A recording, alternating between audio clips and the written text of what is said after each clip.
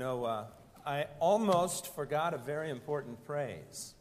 We have some new grandparents in the congregation. You can't ignore grandparents. My goodness, I totally understand that. And Jim and Lynn Aducey, our proud grandparents to Sean Patrick Ewing.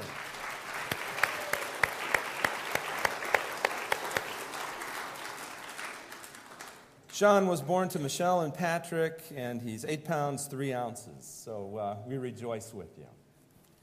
Let's take our Bibles and we'll turn to the book of Proverbs, and you can go ahead and turn to Proverbs chapter 1.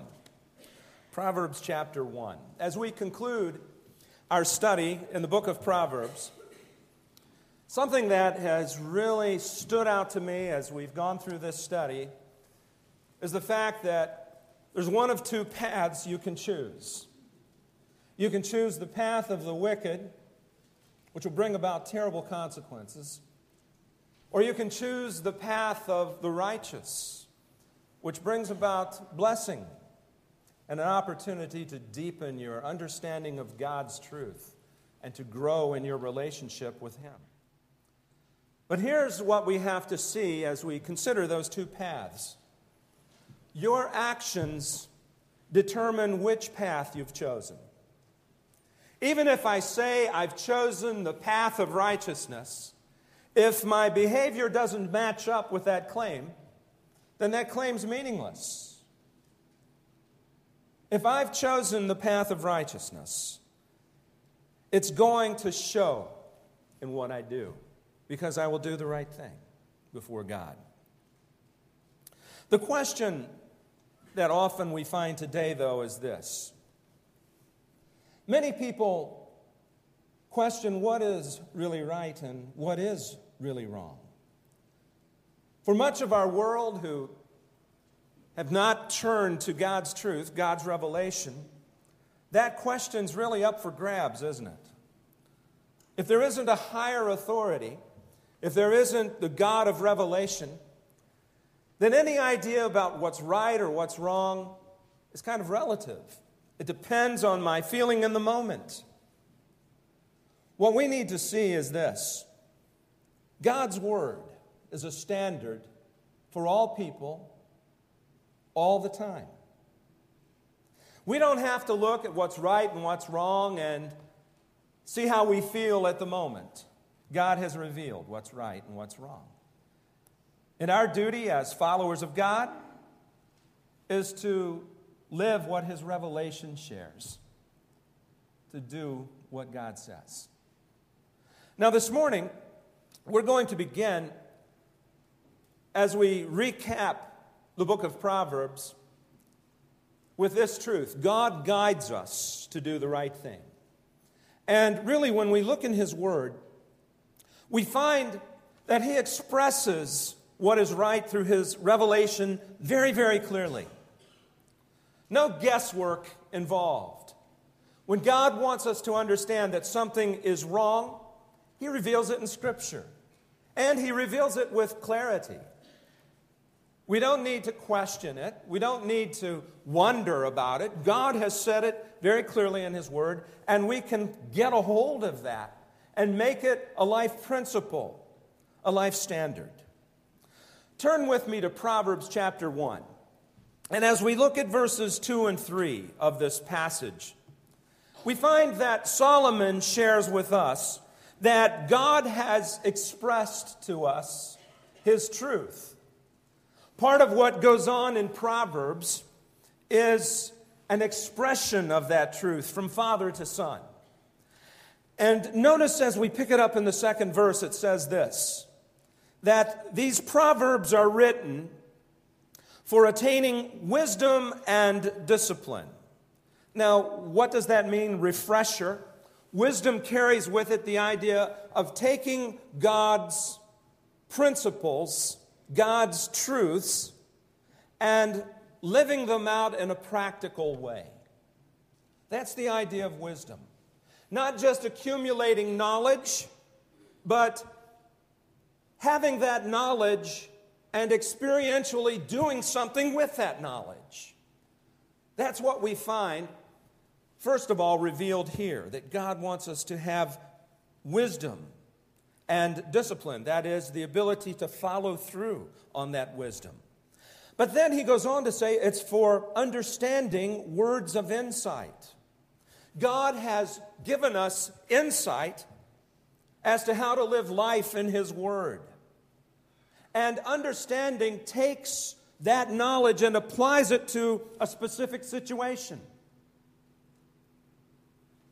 It takes the principles that God has shared and says, how do I use it here in this life situation?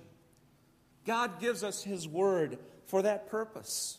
It's not a textbook that we just browse through. The Word of God gives us insight for living our daily lives. And that's brought out here as well.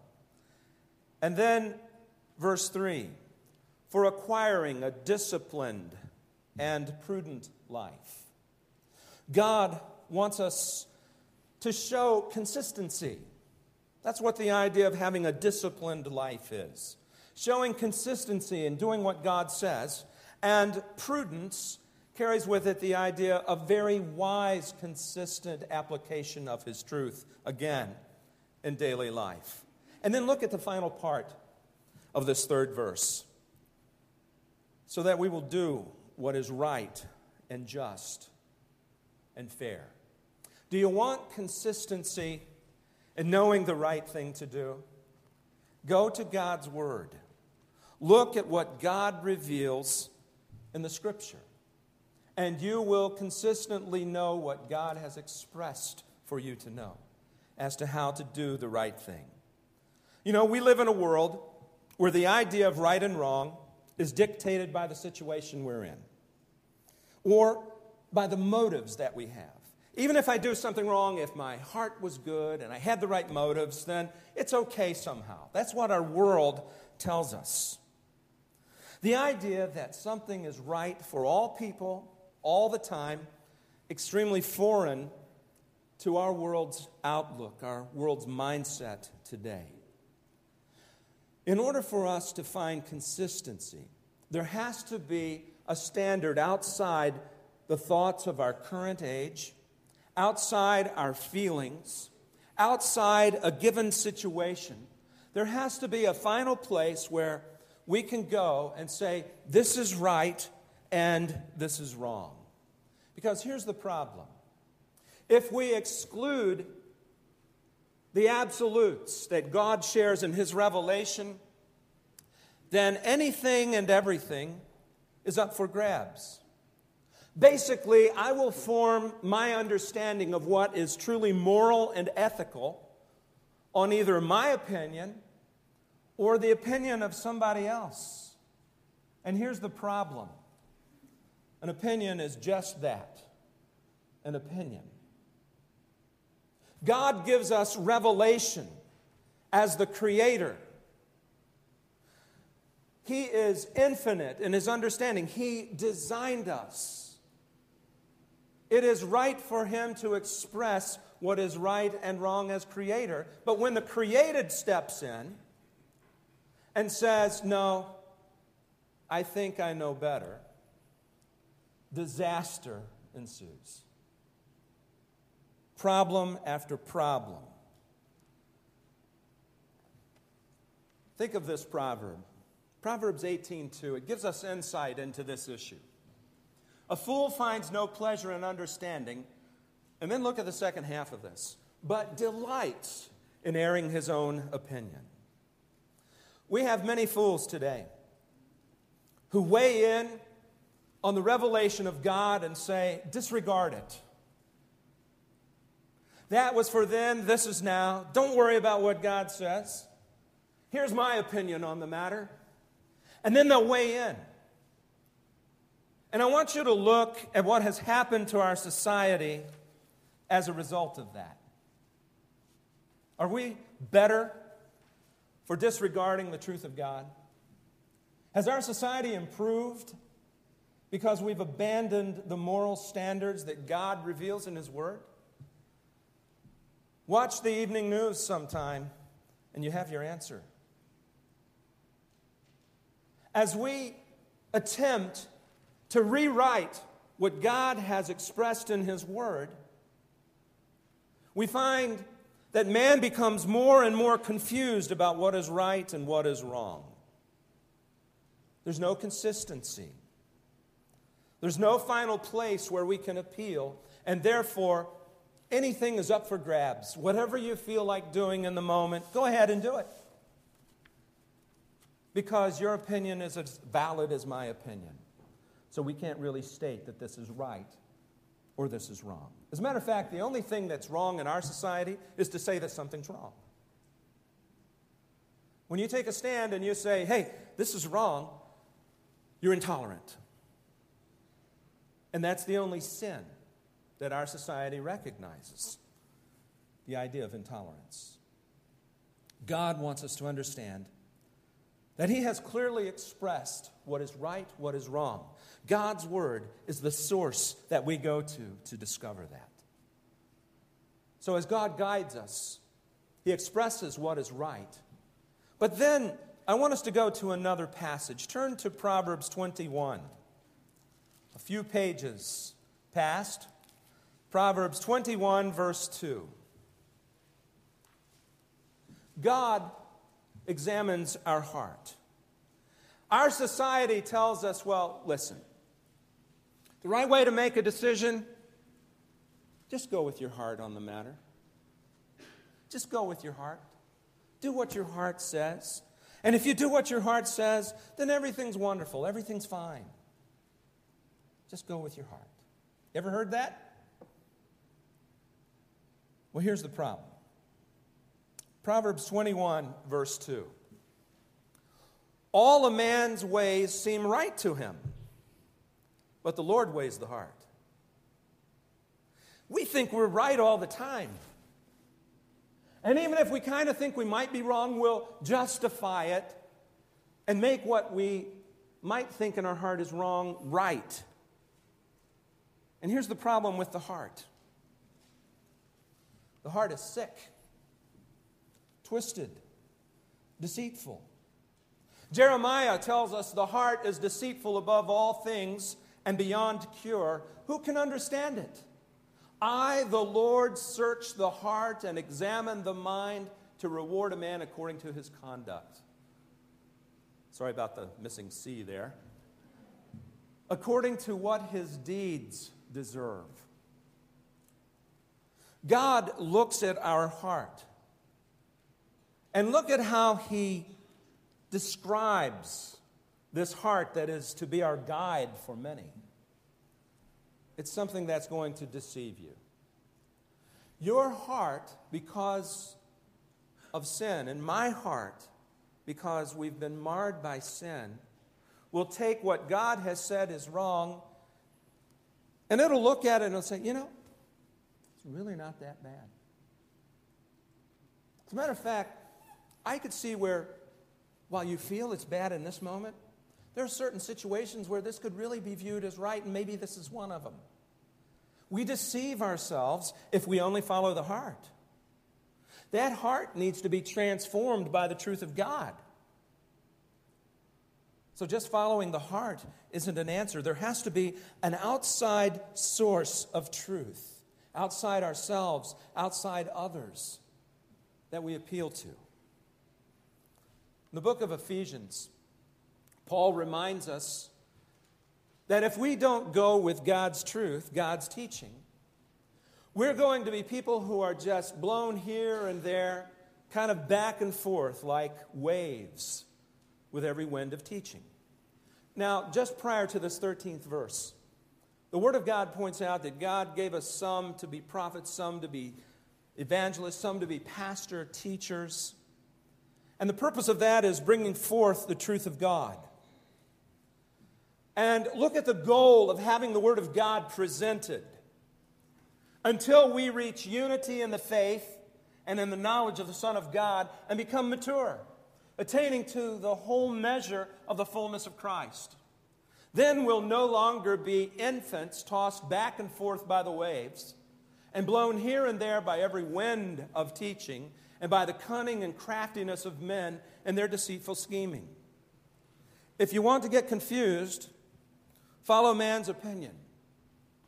Follow your own heart. But if you want to have stability and strength, turn to God's Word. Look at the imagery that he uses here. Infants tossed back and forth by the waves. Can you imagine what would happen if a baby got loose from your arms in the ocean? Can you imagine what the waves would do with the baby? Incapable of barely walking, barely standing, the waves would just overtake the baby. The baby would be gone. What about on an exceptionally windy day? Take that baby who's just learning to walk and put them outside and let them try and walk on a windy day. Blown here and there. Problems, right? God wants us to be mature in Christ, and the only way we can be mature in Christ is to deepen our relationship with Him, to understand what He says, to allow His Word to transform our hearts. God sees into our heart in a way that we can't. The writer of Hebrews said this, "The Word of God is living and active, sharper than any double-edged sword. It penetrates even to dividing the soul, the spirit, the joints, and the marrow. It judges the thoughts and attitudes of the heart." Now, I want you to think about that again. It judges. God's Word judges the thoughts and the attitudes of the heart. That's why we need God's Word, rather than going with our heart. Nothing in all creation is hidden from God's sight. Everything is uncovered and laid bare before the eyes of Him to whom we must give an account. Now, that's another important aspect of what we learn in God's Word. I'm not answerable to myself. I'm not answerable to society. Ultimately, who am I answerable to? God.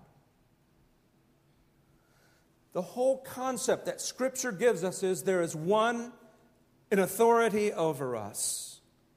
We see what He has revealed that we are to do, and we're to submit to that. As the Creator, we're to submit to Him, not allowing anything or anyone to take His place. Now turn back to Proverbs 2. In Proverbs 2, we find that yes, God expresses what is right through His revelation. He examines our heart, but then He also empowers us to do the right thing. In Proverbs 2, the Scripture says, "My son, if you accept my words and store up my commands within you, turning your ear to wisdom and applying your heart to understanding, and if you call out for insight and cry aloud for understanding, and if you look for it as for silver and search for it as for hidden treasure, then you will understand the fear of the Lord and find the knowledge of God." Now we're going to pause there for a moment. What is required to be able to do what God expresses in His Word? Is it me just looking and saying, well, you know, I guess that really does make more sense to obey what God says, so I'm going to go and do it. I'm going to live it out. You know what happens when you try and do it in your own strength and in your own flesh? Not much. That's where that passage that Gary read. By the way, Gary, you did a great job reading that. I always get my tang tangled on this one.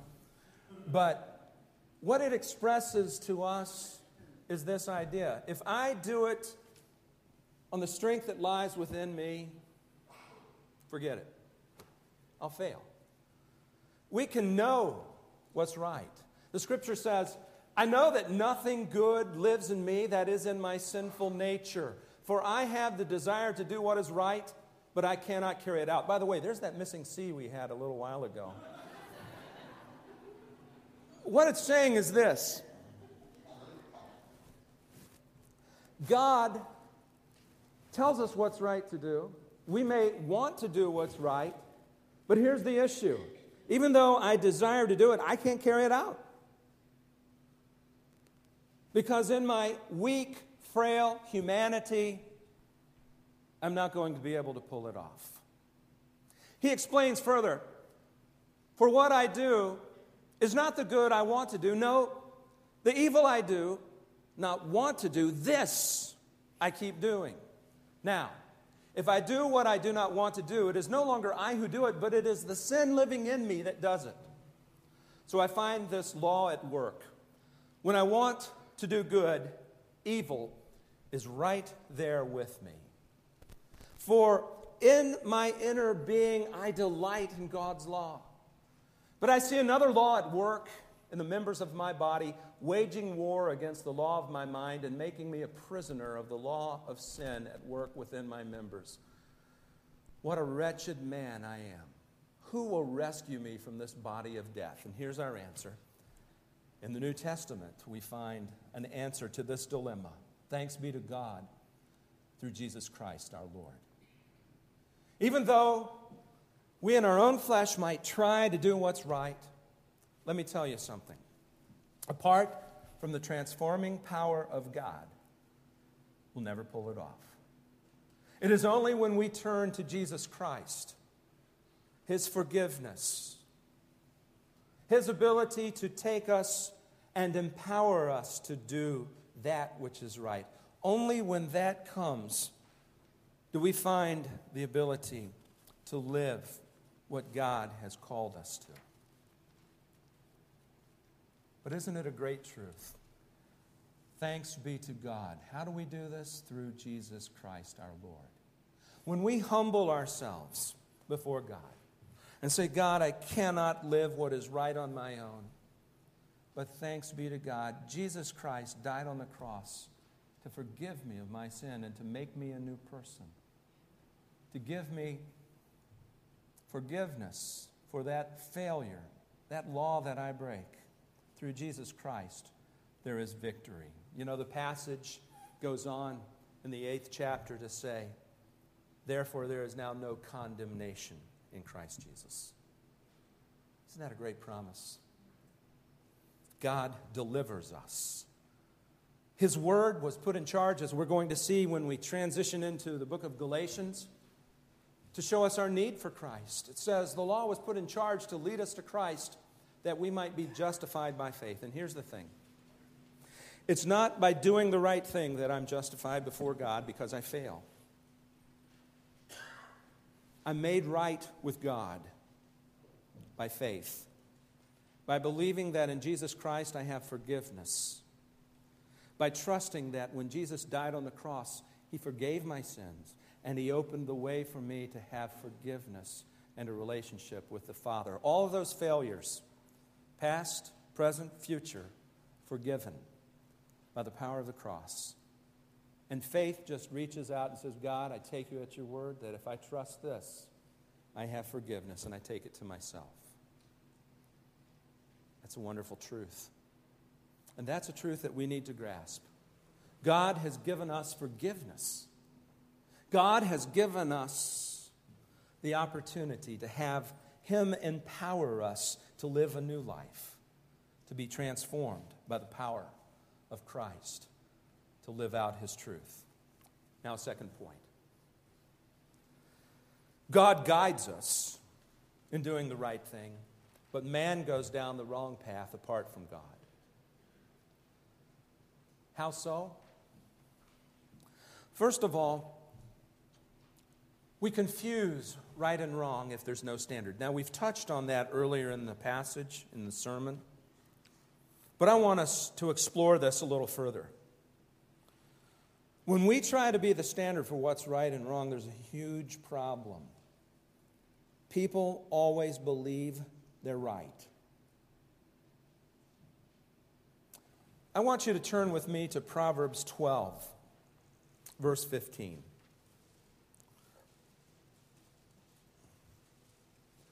And this is such a profound passage. It says this, Proverbs chapter 12, verse 15. The way of the fool seems right to him, but a wise man listens to advice. Remember, a fool is not a stupid person. As a matter of fact, a fool could be highly educated. But a fool is someone who disregards God, excludes God from the equation. And part of what makes them a fool is the whole attitude of arrogance. I know what's right nobody can tell me. I'm the standard. But here's the problem with that kind of thinking. Proverbs 14:12. There is a way that seems right to man, but in the end, it leads to death. You can look at something and you can say, I'm right in this. And you can say that with the utmost sincerity. But here's the problem. Even though it may seem right to you, it's going to end in death. When I lived in Buffalo, New York, someone had the brilliant idea that they could go over Niagara Falls in a kayak. They felt that they would be propelled by how rapidly the water moves out sufficiently to where their trajectory would go something like that as they went off Niagara Falls, landing safely in the river. So he decided he was going to do it, and he did. But here's the problem. The trajectory wasn't like this, it was like this. And he became crawfish bait, crushed under tons and tons of water. It seemed right to him, but the end was destruction. And there are a lot of people who do that with their own spirituality. I'll find the path that's right for me as far as having a relationship with God. But here's the problem. Wrong trajectory. You don't do this, you do this. We come to God on God's terms, never our own. If I go with the way that seems right to me, here's the problem. I have sin in my heart and in my life and in my attitudes, and I won't naturally do what God says is right. And even though I might look at it and say, this seems right to me, so what? Because I'm not the one that determines it. The Creator is. God is. And what causes death?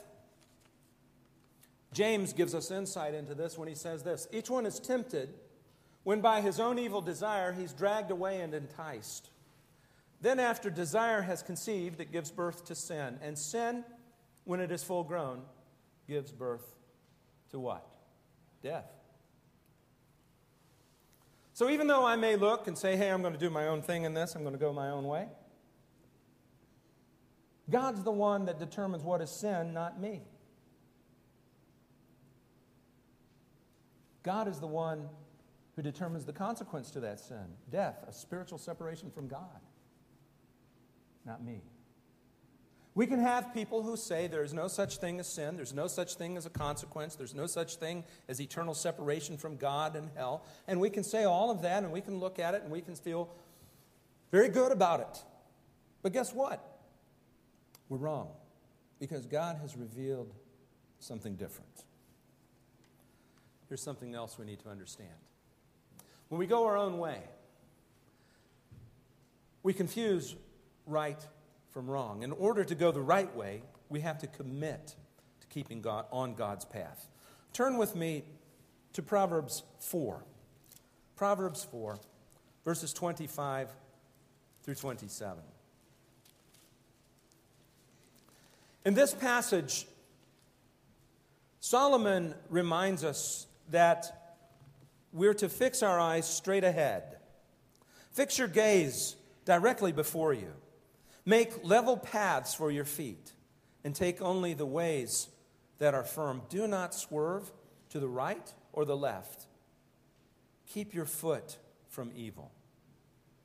Even as those who are being transformed by the power of God, let me tell you something. There's still a requirement of spiritual wisdom. If I am looking to step off of the path of righteousness that I'm following and step into sin, it's going to derail my trek on that path.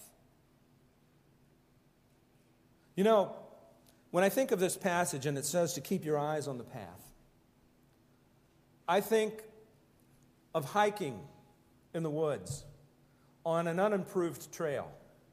There's tree roots and rocks along the way. And you know what happens if you walk down the path and you're looking at the trees and the birds and the squirrels and the animals and the plants and not really paying attention to where you're walking? You take a facial, right? You go right down because you trip over one of those roots or rocks or potholes, or you step in a mud bog or something dangerous. You have to watch where you're going and walk a little bit and stop and look, and then walk a little further and stop and look if you want to be successful. But if you walk looking, you know what happens? You start to move in the direction that you look. When I was first learning how to drive a car before they had the push buttons and they had the knobs, you know what happened? When I'd want to change the station, if I would turn the knob this way, the steering wheel went this way. And if I wanted to turn it this way, the steering wheel would go that way. I had to leave the radio off because I didn't have coordination to hold that straight and turn. You go the way that you're looking, the way that you're starting to move. And this is true of our feet. If my feet start in the direction of evil, I'll go there every time. I need to point those feet and those eyes toward the things of God. Final point. We must not confuse sacrifice with obedience. Turn with me, and this is the last verse we'll look at in Proverbs together. Proverbs 21:3. Proverbs 21:3.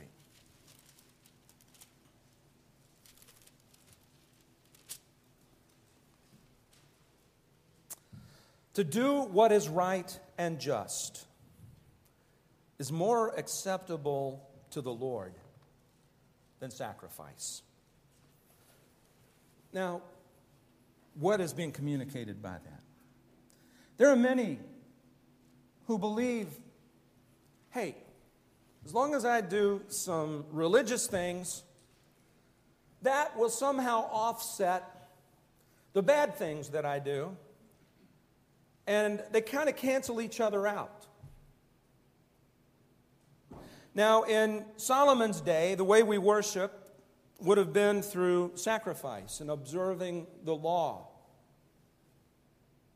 And many in Solomon's day thought, I'll go out and do the stuff that I want to do and kind of live like the people around me, but then when I come in for sacrifice, everything's fine.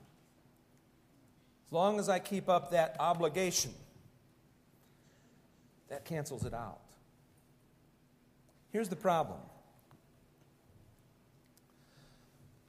Our sinful activity defiles the worship that we do. If we don't confess it and forsake it, and just say, hey, I'm hanging on to this, instead of saying, I'm going to turn this over to God and have Him transform me in this. If we don't learn to do that, the things that we do in worship of God and in obedience to Him become defiled by those things. There has to be a humility that takes place in our hearts to where we say, I've stepped outside of your will, God, and I confess that and I turn these things over to you. Forgive me. And help me to walk new and afresh.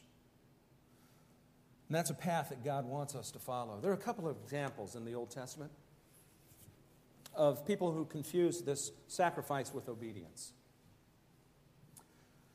The story of Saul. Saul was instructed to go to the Amalekites and basically wipe it off of the face of the earth. They had become so defiled, so evil, that God, although He had been long-suffering and patient for a long time, said, it's time to bring judgment, and you will be the tool through which I bring judgment to these people. But what did Saul do? Saul saw the cattle and the sheep and the rich king, and he said, I know better than what I was told to do. so I'm going to at least keep the livestock. So he's coming along the trail, and Samuel comes to meet him. And Samuel says, "Did you do everything that God asked you to do?" And Saul says, "Yes." And then Samuel replies, "Well, then what's all of the lowing of cattle and the bleating of sheep?" And then he makes this statement. Does the Lord delight in burnt offerings? You see, what Saul said to Samuel was, "Hey, I kept the cattle and the sheep so I could sacrifice them to the Lord." Yeah, that's it. And what Samuel says to him is, does the Lord delight in burnt offerings and sacrifices as much in obeying the voice of the Lord? Look at the last part of this. To obey is better than sacrifice, and to heed, that is, doing what God says, is better than the fat of rams. In other words, don't try and buy God off. I'll do these things, and you let me do these. God does not operate like the city of Chicago. Okay? Can't bribe him, can't pay him off. No quid pro quo. We can't do that. Look at this passage. Micah 6. With what shall I come before the Lord and bow down before the exalted God? Shall I come before him with burnt offerings, with calves a year old? Will the Lord be pleased with thousands of rams and 10,000 rivers of oil? Shall I offer the firstborn of my transgression, the fruit of my body for the sin of my soul? In other words, this person is talking about amping up sacrifice to where he even talks about human sacrifice, which God finds detestable. But look at the simple answer that's given. He has showed you, O man, what is good. And what does the Lord require of you? To act justly, to love mercy, and to walk humbly with your God. That's what God seeks. Obedience, humility, coming to the place to where we say, God, I submit to you. And I want us all to understand as clearly as we can understand it, that the only place that we come to with humility, the only way that we can enter into a relationship with God is by humbling ourselves before Him and receiving the grace that He's given us in Christ Jesus. It means turning from my sin, turning toward God, and seeking Him to empower me to be transformed, the power of His Word in my life. Let me encourage you this morning. If you've trusted Christ as your Savior, see if any of the attitudes that I've talked about this morning have led you off the path, have caused you to abandon what you know from God's Word as the Spirit speaks to you. If He's touched your heart and said, you need to address this area, address it between you and God. I'm not going to ask you to come forward. I'm going to ask you to bow down before God. Between the two of you, confess this, turn from it,